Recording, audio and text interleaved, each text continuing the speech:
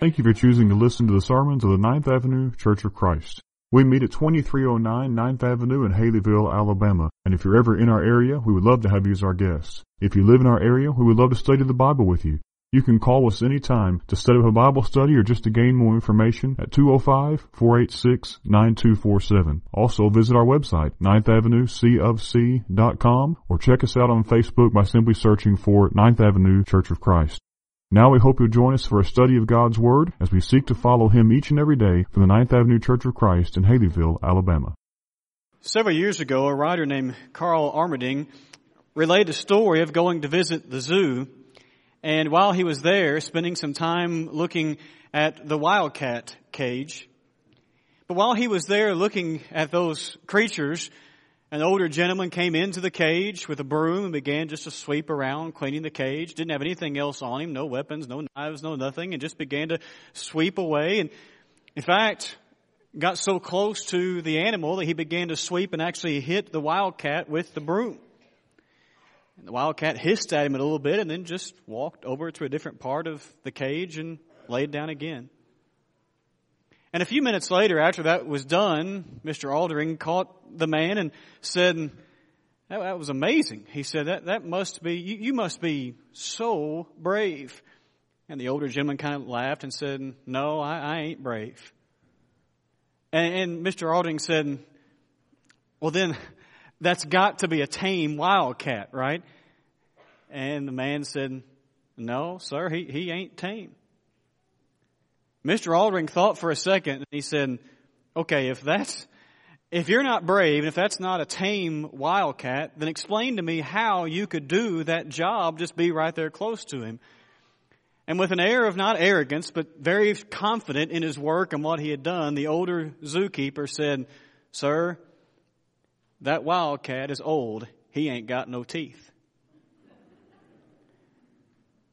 We are here this morning to, for the next few minutes, consider one who, if you will, may be old, but still had some teeth. We're in the middle of a series in the book of Revelation. We're not trying to concern ourselves with every verse or every symbol or everything found in it, but where we're taking some time to think about those places in Scripture in the book of Revelation where it tells us to behold something, to look at something. But as we read our Scripture this morning from Revelation chapter 12, you may have thought, and you're probably right, this may be the strangest one in this whole series because it's not something glorious. It's not, for example, where we began with the Almighty God. It's not the picture of Christ conquering something. It's not what we'll study in 2 weeks when we resume this series, thinking about how Christ is just amazing. It's not picturing heaven or judgment or anything along those lines, but instead, it's a negative picture. Because Revelation chapter 12 and verse 3 tells us to behold the great dragon. Or, as we're calling our lesson this morning, behold Satan, our enemy. It is a sobering thing that the book of Revelation pauses for this time and tells us to think about the one who is against us. Now, the Scripture, and we spent some time reading this morning as Brian read it for us, the first 6 verses of Revelation chapter 12, is a very confusing text. And I'm sorry, we're not going to take time to explain everything in it this morning. Suffice it to say that those 6 verses are basically meant to picture, it seems, how Satan would try to thwart the coming of Christ. But that's really all we're going to think about from that text. We're going to go down later in Revelation 12 in just a moment. But we know this is our enemy. We know this is Satan. Well, it talks about a great dragon. It talks about all this stuff. So how do you know that? Well, think about, first of all, the fact of how our enemy is described in the text we read. Because I want to build this up for a moment. Because he's described as having 7 heads, vast knowledge, extreme levels of intelligence. He's described as having 10 horns, horns being the symbol of power. So very powerful, a strong individual. He's described as having 7 crowns, a ruler, one who rules over many. And you may think, yeah, but that's still a dragon who has this weird description, 7 and 10 and 7 and all this stuff. How do we know that this is Satan? How do we know this is our enemy? Because of something found later after our scripture reading. If you look down at verse 9 of Revelation chapter 12, you have this description. And the great dragon was thrown down, that ancient serpent, who is called the devil and Satan, the deceiver of the whole world. It's that verse that we want to use for the next few minutes as our outline this morning to behold our enemy who is Satan. We need to remember that calling Satan our enemy is a very biblical concept. In fact, a verse we're going to mention a couple of times this lesson at least, 1 Peter chapter 5 and verse 8 may have come to your mind as soon as we put that picture or those words on the screen of Satan being our enemy. There, Peter said, be sober, be vigilant, or be watchful, be vigilant. Because your adversary, your enemy, the devil, as a roaring lion, walks about seeking someone to devour. So calling Satan our enemy is not just something we just throw out there. It is a biblical concept. But when you think about Revelation chapter 12 and verse 9, I want to simply walk through that verse this morning and note how he is depicted there as our enemy. And there are 4 descriptions of him found in that one verse that should cause us all to not just say, well, that's a bad thing, but should cause us all to want to stay as far away from him and as far away from his influence as we possibly can stay. In the first place, he is called the serpent. And when you consider that terminology, of course, your minds probably go back to very early on in Scripture. In fact, Genesis chapter 3. Where in Genesis chapter 3, you remember how the first sin on earth was committed. How Adam and Eve fell into that sin. But how Genesis chapter 3 begins is a very interesting text. As the chapter begins by telling us, now the serpent was more crafty than all the other beasts in the field or of the garden. The Old King James says he was more subtle. The word translated crafty or subtle in that verse is an interesting term. Because the word carries with it the idea of one who has intelligence. They use intelligence. But then the word also usually carries the idea of using that intelligence for a negative reason. The other reference I have on the screens before you is another place where the same word is found in Job chapter 15 and verse 5. Not talking about Satan, but it may help us to see what this term means. Because in Job chapter 15, Eliphaz, one of those friends of Job, is throwing accusations at Job again. And one of them is this: for your iniquity teaches your mouth, and you choose the tongue of the crafty. It's the same term as Genesis chapter 3 and verse 1, that the serpent was more crafty, subtle, than the other beasts that God had made. The accusation that Eliphaz was throwing out was that Job was intelligent, but he was using his intelligence in a negative sense. That's what we see in Genesis chapter 3 with that serpent of old. Folks, our enemy is not dumb. He is very intelligent. But he uses that intelligence in a negative or crafty or subtle way. And there in Genesis chapter 3, he did so in order to tempt the first man and the first woman. But maybe we need to take a moment to consider also how he did that in Genesis chapter 3.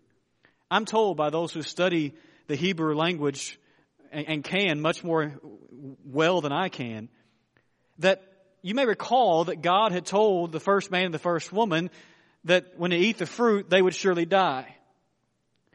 But then Satan comes along and we say he added a word, right? You will not surely die. But I'm told by those who study the Hebrew language that he didn't actually add a word. He added one letter. If you study the Hebrew text, he added one letter to what God had said and simply changed the you shall into a negative. You shall not.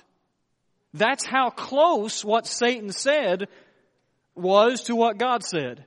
And yet we all know it was also how far away what Satan said was compared to what God said. He used something that seemed quite innocent, repackaged the message ever so slightly, and tempted that first couple in a crafty, subtle way. Is that not the way, or at least one way, in which Satan still works. It worked with Adam and Eve, and it continues to work and has continued to work throughout all time since. Satan is still intelligent, he's still crafty, and he takes something that seems quite innocent, repackages the message around it, and presents it as a way that seems so right and so good and so beautiful. But folks, we know those things. And it's why Paul could write it many years later that we are not ignorant of his designs or his schemes. 2 Corinthians chapter 2 and verse 11. I'm not saying anything this morning that you don't already know. But oh, how we need to be reminded of it. Because even though we are not ignorant of his devices or schemes or designs, how often we can still fall for them. When we read about that old serpent, that's the one we're reading about. Our enemy is intelligent, he's crafty, but we know how he works because it's the way he has always worked. That's your enemy. He is the serpent. But Revelation 12 and verse 9 goes on to call him the devil. That term, devil, is one that we use so often, but I wonder if we ever take the time to actually consider what it means. It's one of those terms that we just throw out there almost as a name, but it actually came from a term, not just a name. The original word, I'm going to try to pronounce it here, is diabolos. It's the word from which we get our word diabolical. But the word devil, or the term devil, actually means accuser or slanderer. In fact, you see that just one verse later in this very same chapter. Revelation 12 and verse 10 speaks of him as being the accuser of our brothers. That's the same concept as the word devil. The devil, Satan, accuses or slanders those who are Christians. But the question is, how does that work? Well, your mind may go back to the opening chapters of Job. And you'll recall in those opening chapters of Job how he's called there Satan is coming before God and talking about where he's been, roaming to and fro on the earth and going here and there. And God says, have you considered my servant Job? There's none like him. And then he gives all those beautiful qualities of Job. But what does Satan do? He doesn't go, well, yeah, you're right. He sure is a faithful one. No.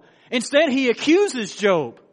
He says, he says he's only faithful because you've put a hedge around. You've given him everything. Who wouldn't be faithful if they had money and businesses and family and all and health? Who wouldn't be faithful then? He's accusing Job of hypocrisy at the worst, but at the very least, he's accusing him of a shallow faith. I need to ask myself a very serious question.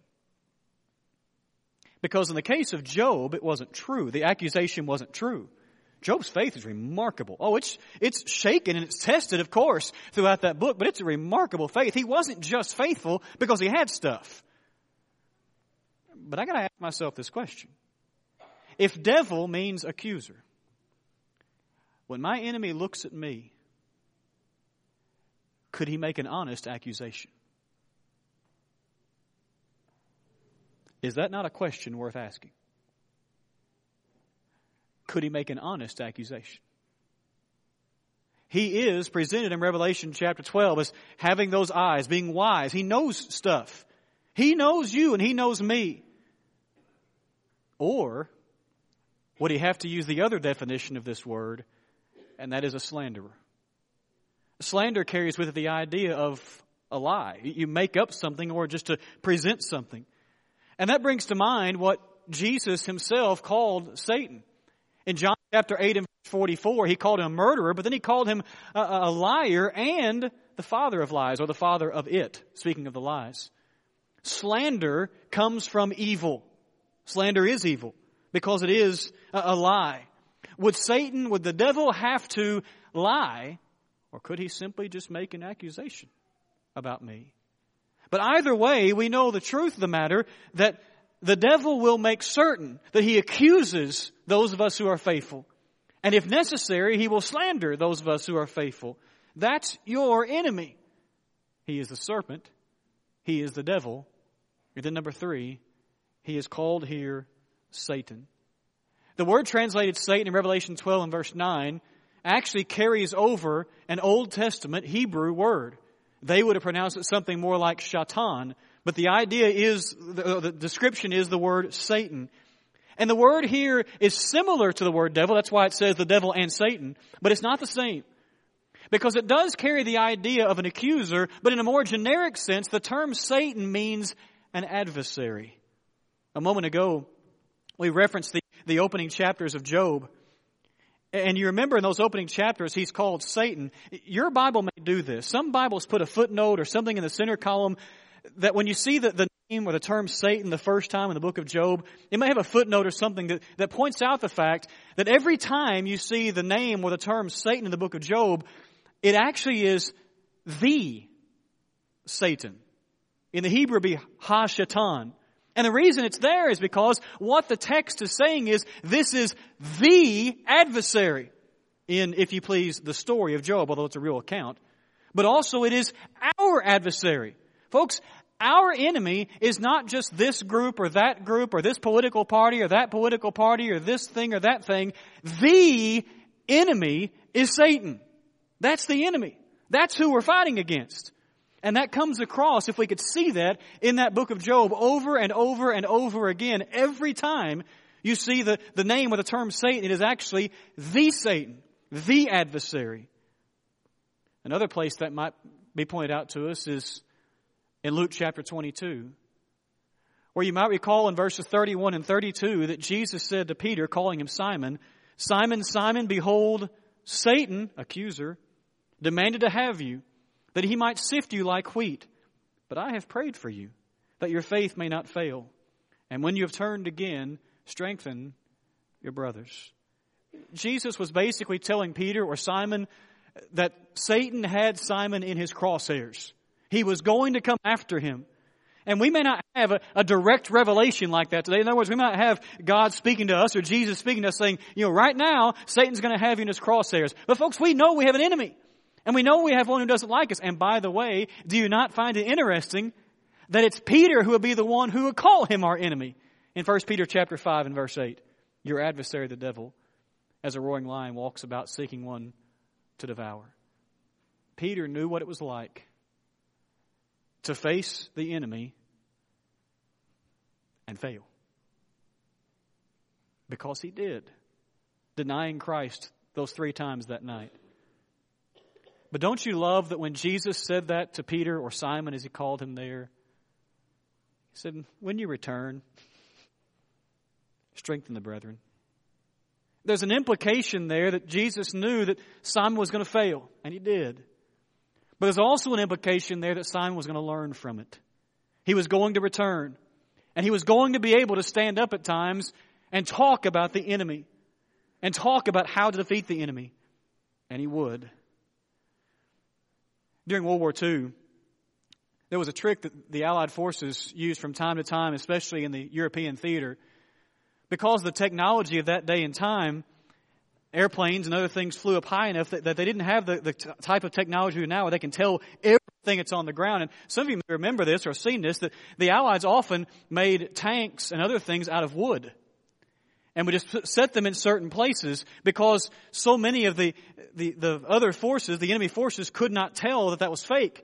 And so it was a way to have them use ammunition on something that didn't make any difference whatsoever.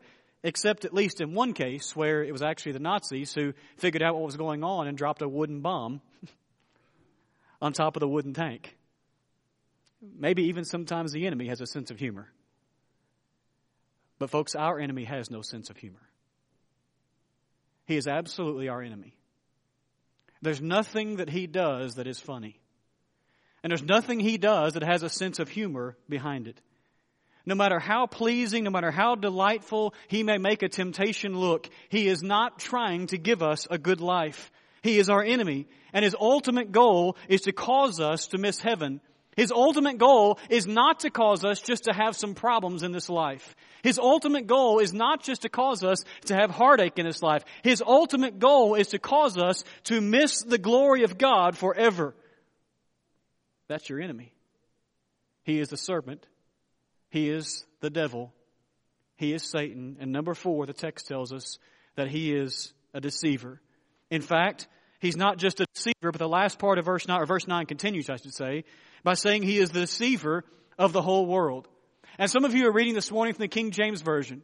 And at the end of that word deceive, you have that famous ETH ending. He deceiveth the whole world. And I like that in that verse, because you may well know that ETH ending in the New Testament means that this is something that is continuous. He continually deceives the whole world.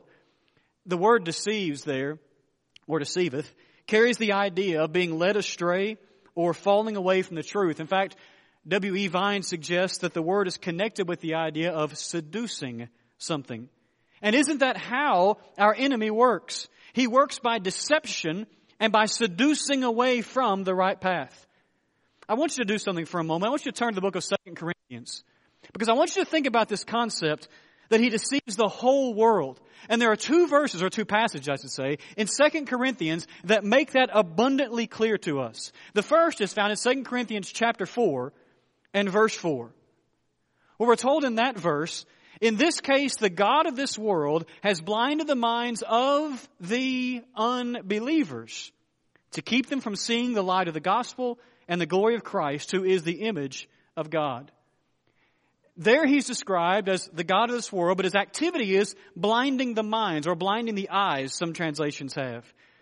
We let that happen. In other words, Satan doesn't make us sin. But Satan is able to put certain things out there that we begin to believe are true or good. We begin to be like those back in Isaiah's day, who put good for evil and evil for good, who put salt for bitter and bitter for salt. We begin to think that way. But did you notice the text says he does that to the unbelievers? And you may think, well, then it's not a problem for us. Same letter, probably 3 or 4 pages over in your Bible, 2 Corinthians chapter 11. As Paul is beginning to draw that letter to a close, 2 Corinthians 11, beginning in verse 13, he wrote these words. For such men are false apostles, deceitful workmen, disguising themselves as apostles of Christ. And no wonder, for even Satan disguises himself as an angel of light. So it is no surprise if his servants also disguise themselves as servants of righteousness. Their end will correspond to their deeds. Now in chapter 4 and verse 4, it had been blinding the minds or the eyes of the unbelievers. But now in 2 Corinthians chapter 11, Paul is saying that Satan disguises himself as an angel of light. Who would that affect? People who are trying to do what's right. People who are trying to see the light, if you will. People who are trying to walk in the light, as 1 John would have it. Satan can disguise himself, tempt in certain ways that seem so righteous and good and caring and lovely until they're compared to the actual light, which is the Word of God. Folks, that's why we could see in Revelation 12:9 that he is the deceiver of the whole world. Not just unbelievers, but also believers who are not careful to avoid his temptations. In Sun Tzu's famous work, The Art of War, he wrote in the very first chapter, all warfare is based upon deception. Hence, when able to attack, we must seem unable. When using our forces, we must seem inactive. When we are near, we must make the enemy believe we are far away. When far away, we must make him believe we are near. Now, Sun Tzu there was writing about, of course, physical warfare, military warfare. But you and I know we are in a spiritual battle. Ephesians chapter 6 makes that abundantly clear, as do many other passages, that we do wrestle against cosmic powers. We wrestle against those things that are truly against us, that we are in a war, we are in a battle. But how often can we fall to nothing more than simple deception? In 1941, the New York Times, as well as many other publications, fell victim to one of the greatest hoaxes ever put forward in our country. It involved printing scores for a football team that didn't exist. A man named Morris Newberger made up a school, the Plainfield Teachers College in New Jersey. And back in that day and time, you simply called in scores to newspapers and they would print them. And so he began to talk about how this school, Plainfield, New Jersey Teachers College, had won a football game. There's one problem. There's no such thing as Plainfield Teachers College. But the New York Times ran with it, put the score in there. He and his friend thought it was hilarious, so the next week they did the same thing. The problem became they had to start making up other schools for them to play. because they couldn't play a real school like a Penn State or a Rutgers or something, so they made up other schools they were playing. And they even wrote a fight song. Now, I'm not going to sing it because it was only a poem. They didn't actually come up with the music for it. And they began to write the story of the star running back who scored about half the team's touchdowns. Until finally, about 4 or 5 weeks into this whole hoax, people began to say, we've never heard of this school. And a couple simple phone calls proved it to be completely untrue. Interestingly, the New York Times never printed an apology or a change. However, Time magazine decided to actually swallow their pride. And this is what they wrote. For 3 weeks running, the sports page of the New York Times has dutifully recorded the football victories of Plainfield, New Jersey Teachers College. The Philadelphia Record and other papers also took occasional notice of unbeaten Plainfield teachers. The only error in all the reports was that Plainfield and its opponents were non-existent. End quote. I would say that's worth a retraction, wouldn't you? I share that story to lighten the mood of this lesson a little bit, but also to show just how easy it is for us to be deceived. And folks, that's nothing more important than football. Who really cares? Our enemy does not really care who we root for, who we vote for, what we do here. Our enemy wants us lost forever. And he will use any deception necessary in order to do just that. And Revelation 12:9 reminds us that he does that to the whole world. The truth is, he is real. And his deceptions and these descriptions should wake us up to the fact that he is a formidable enemy that we should always have our eyes open for. Again, 1 Peter 5 and verse 8 begins by telling us, be sober or be watchful and be vigilant. Every time I read that passage, I can't help but get in my mind what an old preacher one time said from the pulpit when he said, you read that verse, you should think, keep your eyes open and keep your head on straight. Now, that may not be the exact meaning of the Greek language, but that's what Peter meant. Be watchful, be vigilant. 4 points this morning. And you may look at those things and think, I thought the gospel was good news. And we spent 20-something minutes thinking about our enemy and how he is our enemy and how he's been our enemy since Genesis chapter 3 and how he is diabolical, the devil. He is the accuser, the slanderer, and how he is the Satan, the adversary, and how he deceives the whole world, outsiders as well as those who are trying to do what's right. How in the world can that possibly be good news? I've got one more thing to conclude with. It's not in Revelation 12:9, but folks, it's the good news. You want to know what it is? He is defeated. And notice how that's worded. It does not say he will be defeated. Our enemy is defeated. All the way back in Genesis chapter 3, when he's introduced to us as being more crafty or subtle than any other beast of the field, and we're told that he did lead, or he did put the temptation, I should say, before Eve and then Adam, and they fell into that temptation, they sinned, everything seemed to fall apart. And you and I continue to have difficulty because sin is in the world. But even in that opening chapter, even when we're introduced to him, there's hope. Because in Genesis chapter 3 and verse 15, as God is punishing that serpent who was more crafty, he told him about one who would be the seed of woman who would crush his head.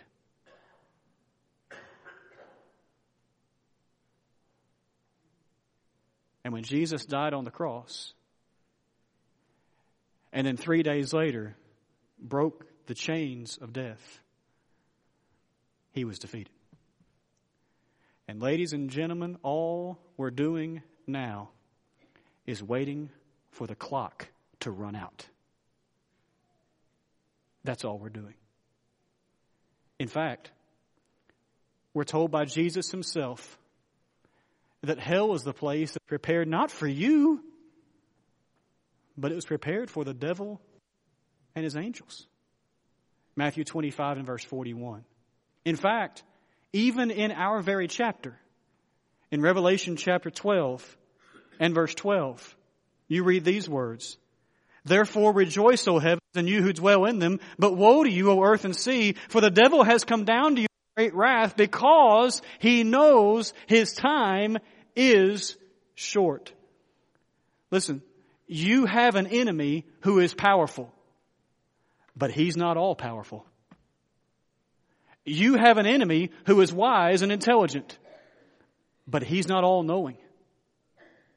You have an enemy who can do many things and tempt you in many, many ways, but he's already lost the war. I want to ask a question that may seem like it's over the top, but I pray you'll understand why I'm asking it the way I am. Why in the world would I follow a liar to hell when I can follow the truth to heaven?